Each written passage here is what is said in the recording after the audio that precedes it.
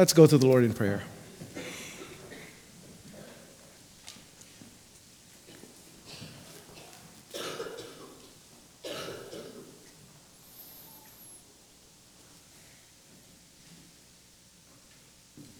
Indeed, Father, worthy is the Lamb who was slain to receive glory and honor and blessing. For he was slain and he has risen again and is now seated at the right hand of the Father, interceding for us. Thank you, Father, for such a glorious hope, a glorious assurance that as we live in a broken world, this is not the way things ought to be, and this is not the way things will be. For there is a day coming when the same Lamb who was slain will return in glory and honor, and he will make all things new, and his redemptive work will be consummated. And we who are your people have every reason to long for that day, because when Christ returns, we shall see him and we shall be like him. For we shall see him just as he is. And so as we live in the already not yet, that is the motive, the perspective that guides us. And so as we rejoice in the work of SNPs, we thank you that their work points to a great day when these blankets will be appreciated, because people will understand what they mean. They are tokens of love. They point to a new world when all needs are provided, where comfort will be the order of the day. Not comfort in the sense of self-seeking pleasure, but comfort in the sense of knowing that you are loved, cherished, that you belong to a family. And so as these gifts are sent to orphans and those who are in crisis, we pray that these gifts would indeed point the recipients to the one who has enabled these gifts, to Christ our Savior, who cares, and cares so much that he gave himself for us. And we pray that these would be a means of leading these people to seek after you, that they would be a means of you seeking them, and that we as a church would not stop here with the giving of gifts, but that we would also reach out to the people around us who are in need. And as we enter the Christmas season, we pray not only for ourselves as a church, we pray for all the churches in our region, especially for the Feb Central churches. Help us to be stewards of the time, to take advantage of the opportunities that you're opening to us to proclaim the gospel.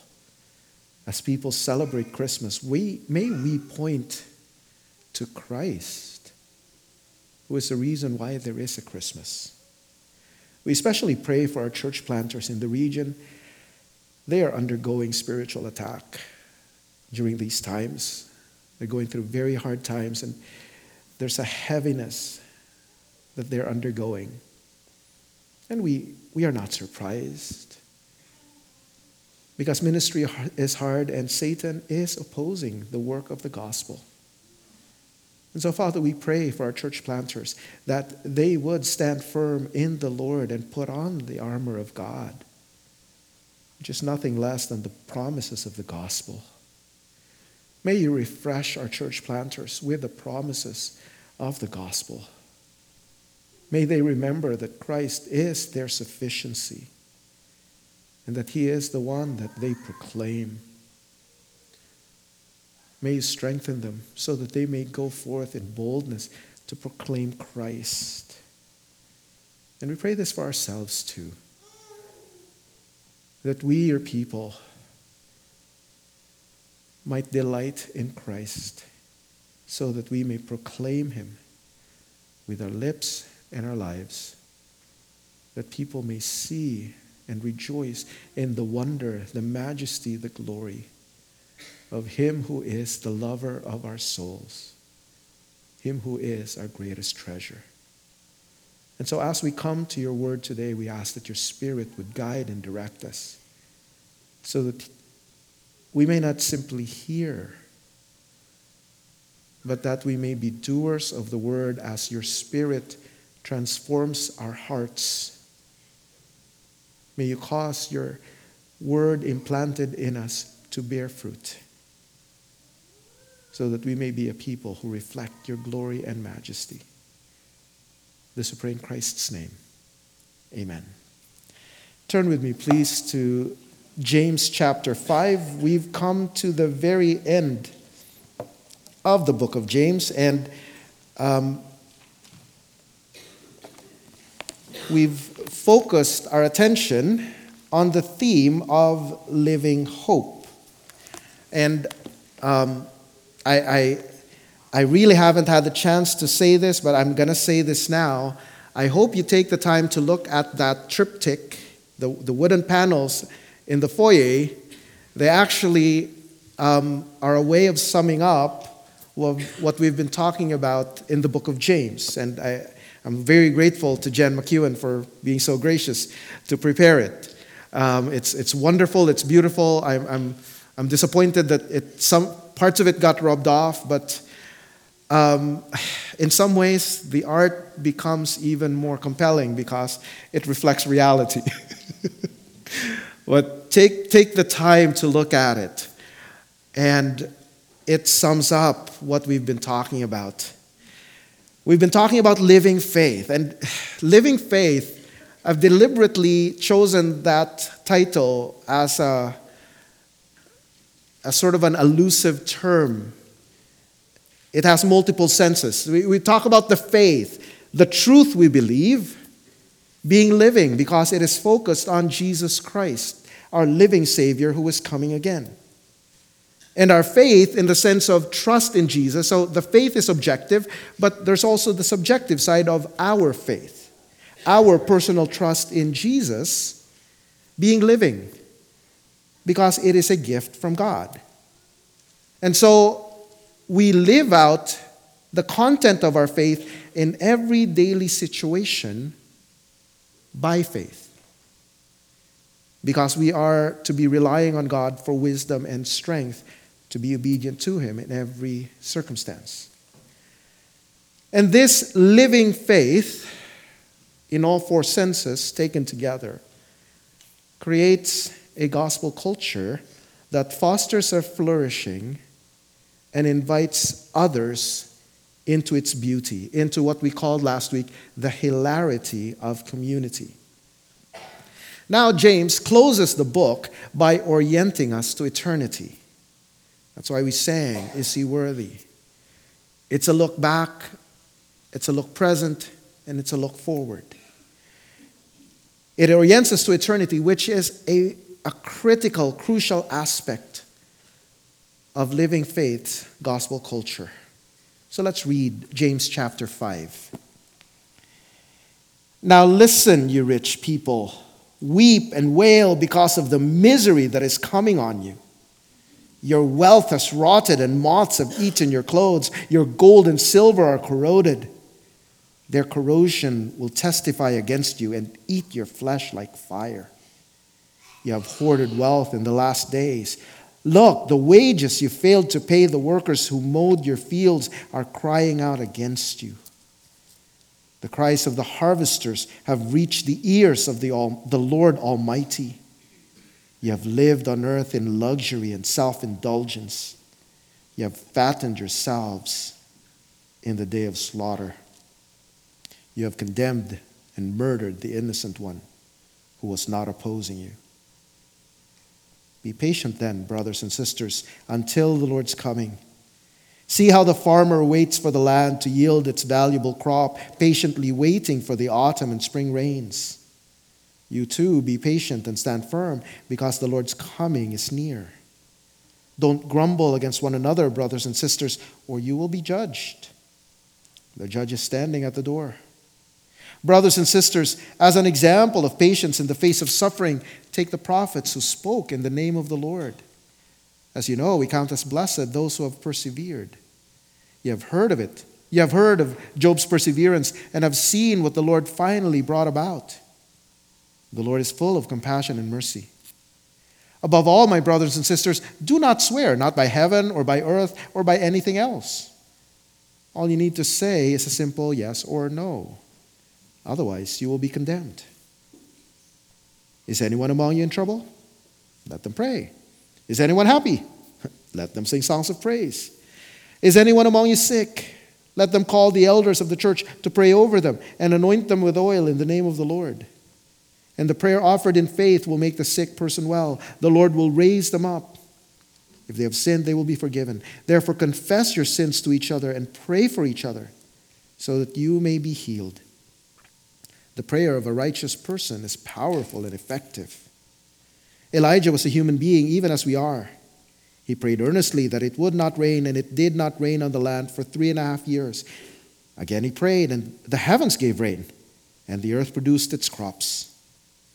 My brothers and sisters, if one of you should wander from the truth, and someone should bring that person back, remember this: whoever turns a sinner from the error of their way will save them from death and cover over a multitude of sins. This is the word of the Lord. Now we see the impact of eternity throughout this passage. James begins with a prophetic tone in verse 1 to verse 6 as he condemns wealthy landowners who were taking advantage of people. Probably some of them were believers who were working for these wealthy landowners. And he's trying to encourage these suffering believers by pointing them to the return of Jesus Christ. We often forget, but at the intersection of time and eternity is the return of Jesus Christ to judge the living and the dead. And that future hope changes everything.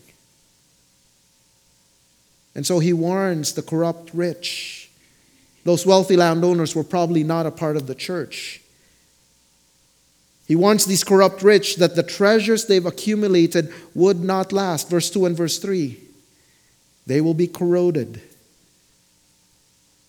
In our day, the value of your investments are going to plummet. And their hoarded wealth would actually serve as evidence against them. Verse 4, it would prove their exploitation of the poor. Verse 5, it would prove their self-indulgence. In a very ironic twist, the basis of their security, the thing that they relied on to keep them safe, would be the very thing that would be their downfall.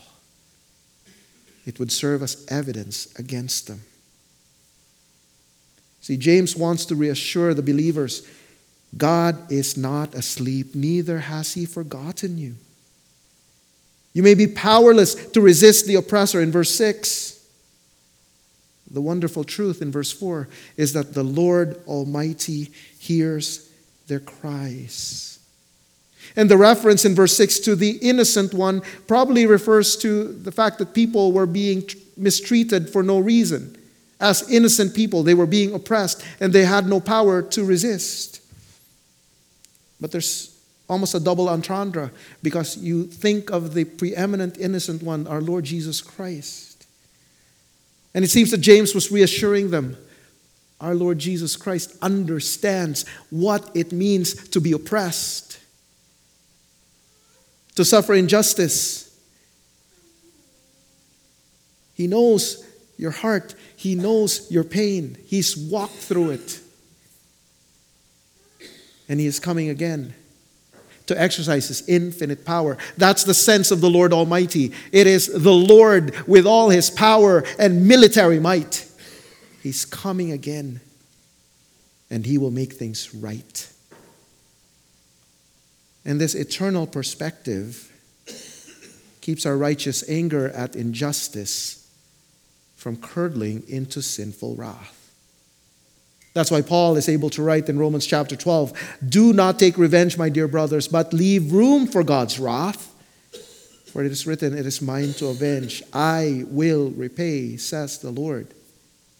On the contrary, if your enemy is hungry, feed him. If he is thirsty, give him something to drink. In doing this, you will heap burning coals on his head. Do not be overcome by evil, but overcome evil with good." These are hard things to do. But we are able to respond to evil with good because we are certain that God will make all things right. That's the foundation of this response.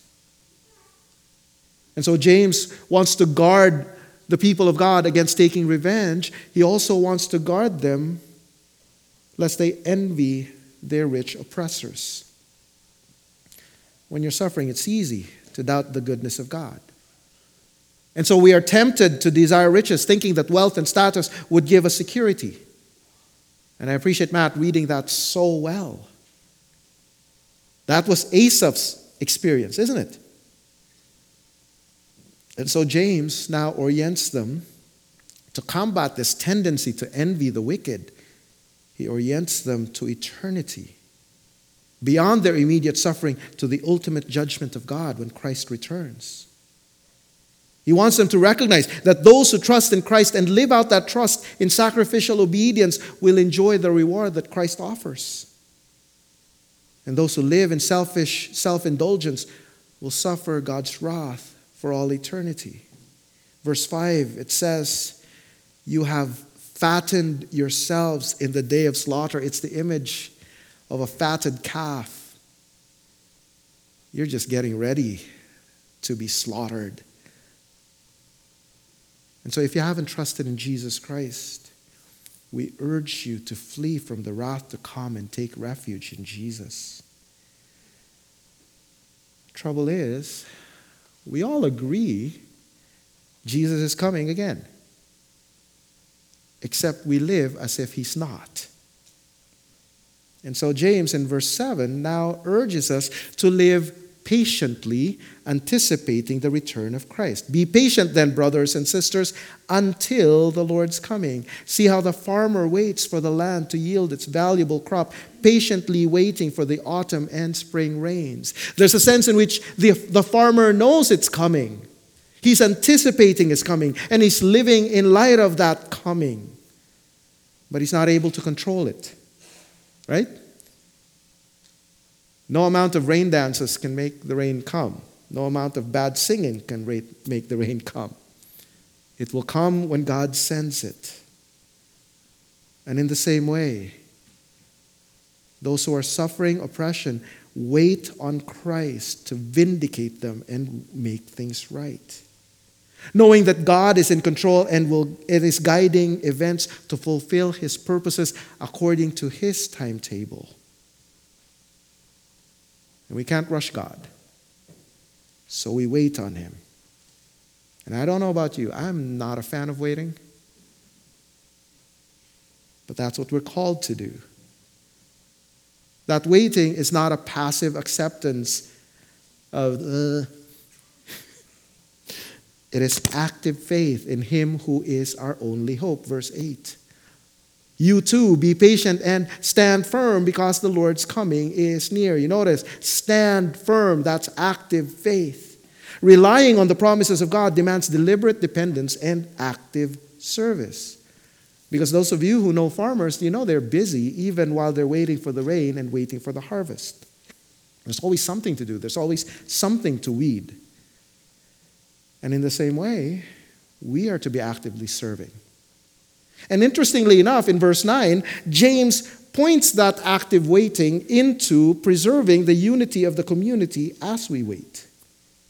He tells us, don't grumble against each other. See, when we're under pressure at work, at church, it's not the people who are causing us pressure that get the brunt of our frustration, is it? It's the people at home. We lash out against the people who are in our home because we can't lash out at the people who are bothering us. And James is saying, don't do that. Not only is it not helpful, look at verse 9. He's saying our judge is at the door. He hears our bickering and he holds us accountable. Implicitly, James is saying, instead of grumbling against one another, let the hope of eternity lead us to encourage one another to keep trusting our God, our judge, to make things right. So Paul Tripp would write, eternity can rescue us from ourselves. Eternity reminds us that the one place we must never desire to be is in the center of our world. That is the place for God and God alone. And when God is in his rightful place in our world, we can be in the right place in one another's hearts and forge a unified and loving relationship that is a result of serving the same King. If you are God's child, you will worship and serve this King forever and ever and ever. And that's why eternity is such an important component of James' message. Eternity keeps us together, and eternity keeps us serving. And in the face of suffering, he now moves on in verse 10 to the example of the prophets. They proclaim God's word faithfully in the face of sufferings. In the same way, we resist evil by proclaiming the gospel as we wait. This is our service. This is part and parcel of our calling. And in speaking of the blessing, we count those blessed those who have persevered in verse 11. He's actually alluding to the teaching of Jesus in Matthew chapter 5 to encourage us to persevere as we suffer. Remember, Jesus said, "Blessed are you when people insult you, persecute you, and falsely say all kinds of evil against you because of me." Not because you're a jerk, because of Jesus. Rejoice and be glad, because great is your reward in heaven. For in the same way they persecuted the prophets who were before you. James is saying, look beyond the immediate suffering for your faithfulness to Christ. Look beyond to the reward that Jesus offers. And it motivates us, especially when we realize that the only thing we really deserve is judgment, isn't it? Because even our best efforts fall way, way, way short of the standards of God. But the awesome reality we proclaim is that Jesus, our judge, paid for the sins of those who would put their faith in him.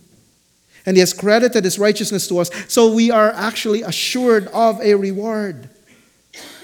It's not a reward we earn. We receive it because of his infinite grace. And that's why we serve patiently to the end. Despite any and every hardship, we're looking forward to a reward that we never earned. But in our comfort-driven society, it's hard to imagine how we could count as blessed those who have persevered. I mean, how can you be blessed when your life is miserable? Well, James then points us to Job. You recall, Dave Barker preached on Job. God allowed Job to suffer so that his faithfulness to God in the midst of suffering might vindicate God. And in the end, God gave Job far more than he lost.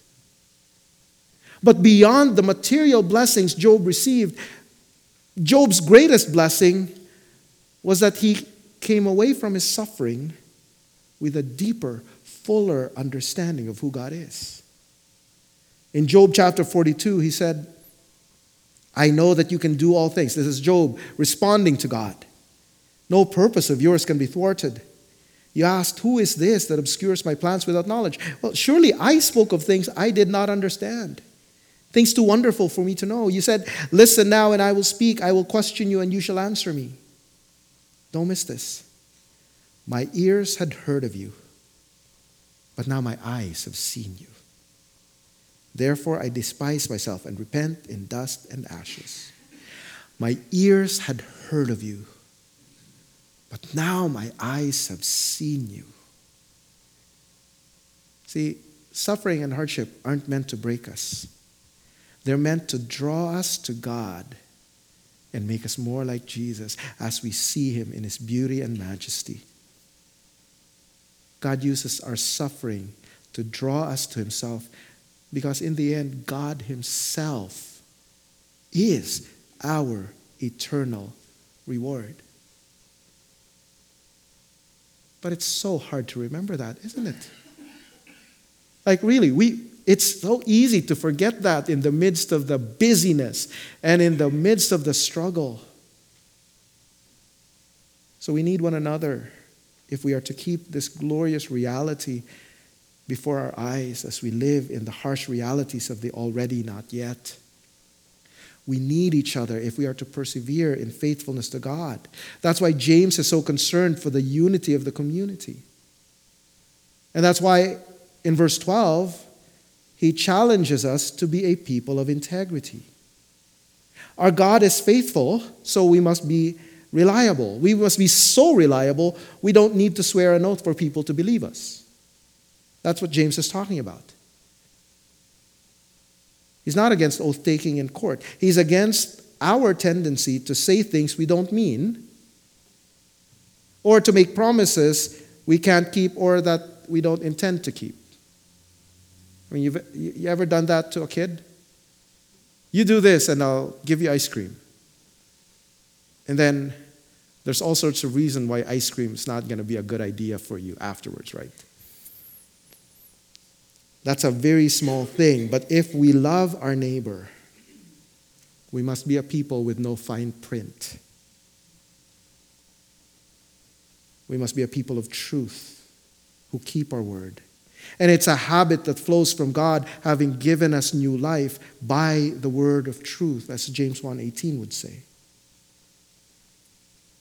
We need to be a people of truth so that we can be trusted. And that loving integrity fosters a gospel culture where our relationships are able to grow in intimacy because we are trustworthy as we wait for the consummation of the new creation.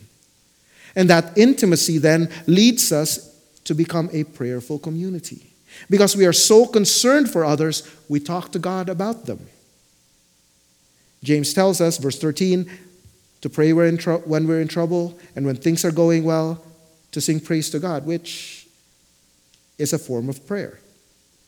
So that James's point is that we pray in any and every situation.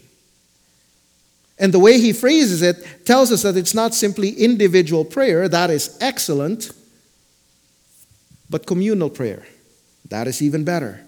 Notice how he frames it. Is anyone among you in trouble? Let them pray. Is anyone happy? Let them sing songs of praise. You notice the thems? It's for all of us. We need to be praying for one another together. And this is probably our greatest challenge as a church, our greatest area for improvement. And I'm glad that God is leading us into challenges beyond our ability, because he's teaching us to depend on him alone and to express that reliance in prayer. Because we cannot accomplish anything of eternal significance apart from prayer. As James said in chapter 4, we talked about it last week, you do not have because you do not ask God. So, brothers and sisters, we need to pray. Now, James points to the very specific situation of a sick believer. And again, that's about communal care. The elders are to pray for the person and anoint him or her with oil in the name of the Lord. It's not to say that the elders have the gift of healing. I mean, the Apostle Paul prayed 3 times that the Lord would take away his thorn in the flesh, and it's not because he lacked the oil or didn't have the elders do it. Elders don't necessarily have the gift of healing. Neither does the oil have any medicinal or magical power. Rather, James is saying that as a community, represented by the elders, we entrust a person to the Lord, recognizing that God alone ultimately heals according to his purposes. And that's why we pray in the name of the Lord. We anoint them with oil in the name of the Lord. We're saying, Lord, you're in control. It is not to guarantee healing in every case. James is simply emphasizing our corporate need, first of all, to rely on God, who is able to heal, and to care for one another in tangible ways. And in light of that, to pray boldly.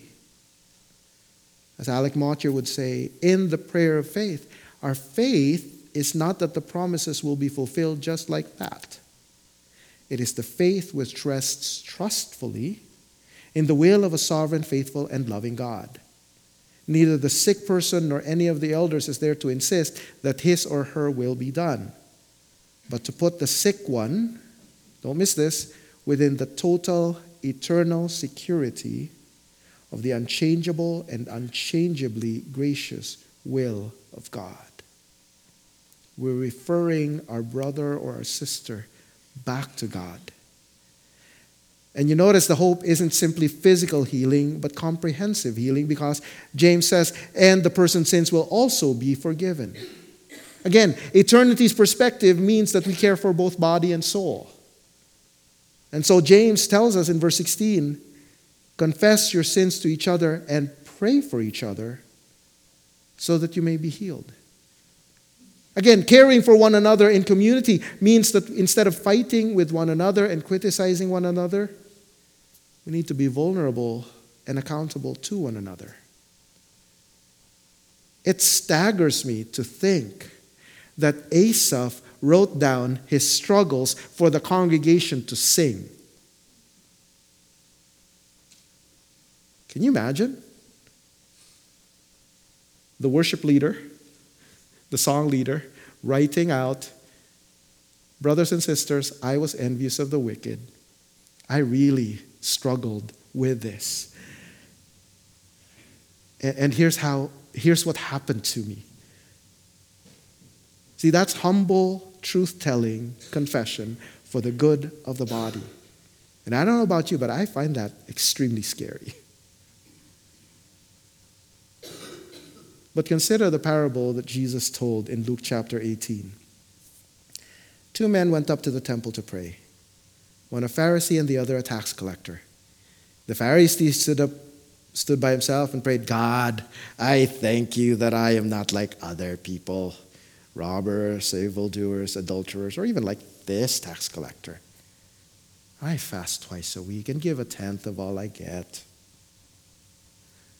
But the tax collector stood at a distance. He would not even look up to heaven, but beat his breast and said, God, have mercy on me, a sinner. So here's a question for each of us to ponder. When you and I talk, who do people hear? Do they hear the Pharisee or do they hear the tax collector? See, the more we know God, the more conscious we should be of our sin. Ultimately, all our theological knowledge needs to boil down to this. Confess your sins to one another and pray for each other that you may be healed. That's the proof that we've really understood the truth. Because to know God is to know that we are, like Paul, the greatest sinner. And if we truly understand and believe the gospel of Jesus Christ, then we have no problems confessing our sins. Because Jesus has already paid for them. And we're not afraid that our sins would be exposed because I have nothing to be afraid of. Our identity is in Jesus Christ, who is our righteousness. I confess my sins with the confidence that they are forgiven. And I bring them to the light of day so that my brothers and sisters may come alongside me to help me live up to what Christ has already accomplished on my behalf. Now, James isn't saying we should go all Jerry Springer, bearing our souls to anyone and everybody. He's telling us to confess our sins to brothers and sisters in the church who could pray for us and walk with us so that we would grow in godliness with them. And that's why James, throughout this book, has been calling us to active love and wise humility. He's been trying to cultivate an atmosphere that is conducive for us to confess our sins to one another and pray for one another. See, a gospel culture is a place that is safe because we are so grateful for the grace that we daily receive from this God that we serve that we delight to show our brothers and sisters that same grace. And so when a brother or a sister comes to us and says, "Will you please pray for me because I struggle with this sin?" Instead of judging them and looking down on them, we say, "Brother, sister, thank you for honoring me with your honesty. Let me pray for you. Let me walk with you. Let me come alongside with you and help you grow." Now talk about a big, hairy, audacious goal. That's it. See, that's something that only the Spirit of God can develop. Only the Spirit of God can teach us that kind of humility and love that allows people to feel safe enough to share their struggles with us. And that enables us to be a blessing to them, to be able to help them. That's something that only the Spirit can do. And that's precisely why we pray. And thankfully, verse 16 says the prayer of a righteous person is powerful and effective. And when you say, "Well, it disqualifies me because I'm not righteous." Well, James points us to Elijah. And you will object, "Well, Elijah's a prophet, for crying out loud. I'm just me." But notice how James frames it. Verse 17, Elijah was a human being even as we are. You notice the emphasis? He's a human being just like you and me. And as he prayed according to God's command, we have the confidence God will answer our prayers just as he answered Elijah. Not because we're anything better than Elijah, but because we are righteous people in Christ. Through faith, we've been united to Christ. The perfect righteousness of Jesus is our righteousness. And so we are able to approach God boldly and confidently in prayer. God will answer our prayers. I mean, Jesus died so God would hear us. And when we don't pray, it's as if we're neglecting that redemptive accomplishment of Jesus.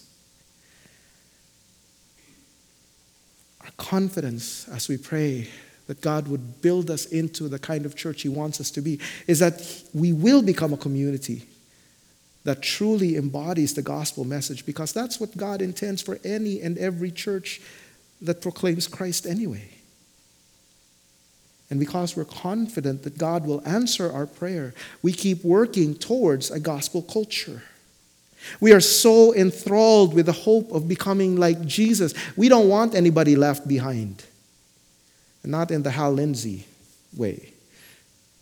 And so verse 19 and 20, we work to restore a brother or sister who is wandering from the truth.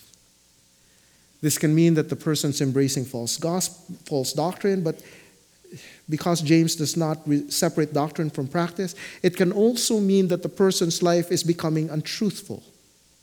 The person believes the gospel, believes the truth, but isn't conforming his life to the truth.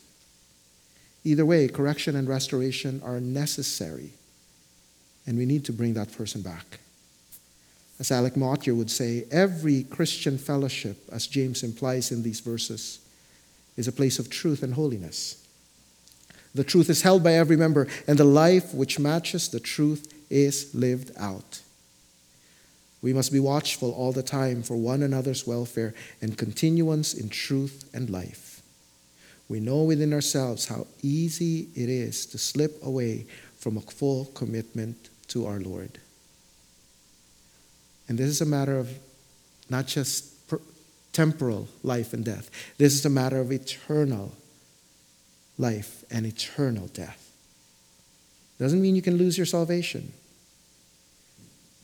The genuineness of our salvation is demonstrated by our perseverance in faith, because God is preserving us. And one of the ways God enables us to persevere is through the ministry of our fellow believers. That's why we all need the church. See, living faith extends beyond personal growth to corporate health. We nurture a gospel culture. We need to grow together as a truth-telling, prayerful, caring community living in light of eternity, so that we might truly be an outpost of the kingdom of God that has come and is coming.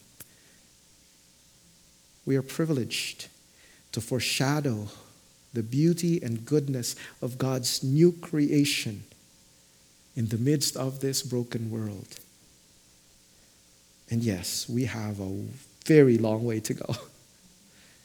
But our confidence is that the same God who implanted the word in our hearts in salvation is the same one who is actively at work in us, causing that implanted word to bear fruit. And when Christ returns, that work will be consummated. We will be like Jesus. And we'll be worshiping Him together with everyone who has become like Jesus. That's why we can be patient with one another. And so, brothers and sisters, let's continue to wait on Christ actively. And as we wait for the coming of Christ, let us hold before one another the hope of glory. Let's pray. Father, thank you. Thank you for this glorious text, for the assurance that everything that is wrong in this world will be made right, and the injustices that we have suffered will be addressed, and there will be redress. But even as we long for justice for ourselves, we realize that we ourselves have also been guilty of injustice. We have sinned against others. We have wronged others. And we have been forgiven because of the sacrifice of Jesus Christ, our judge. And so, Father, we pray, may the reality of forgiveness that we have received lead us to be agents, ministers of reconciliation, people who seek to reconcile in humility and love, and people who proclaim the reconciling work of Christ to those around us. But Father, may we embody this reality as a church, that we would be a people transformed by the gospel, pointing the people around us to the glories of the world that is to come, as we point one another to that future hope that one day we will be like Jesus, and these bodies that are broken will one day be made new. We will be fit to stand before the glorious God who made us. And forever we will be with the Lord. Thank you for such a hope secured by the death and resurrection of your Son. O Lord, may this glorious hope strengthen us daily to show forth your praise by the power of your Spirit. And we ask this not for ourselves, but for the glory and honor of your matchless name. In Christ we pray. Amen.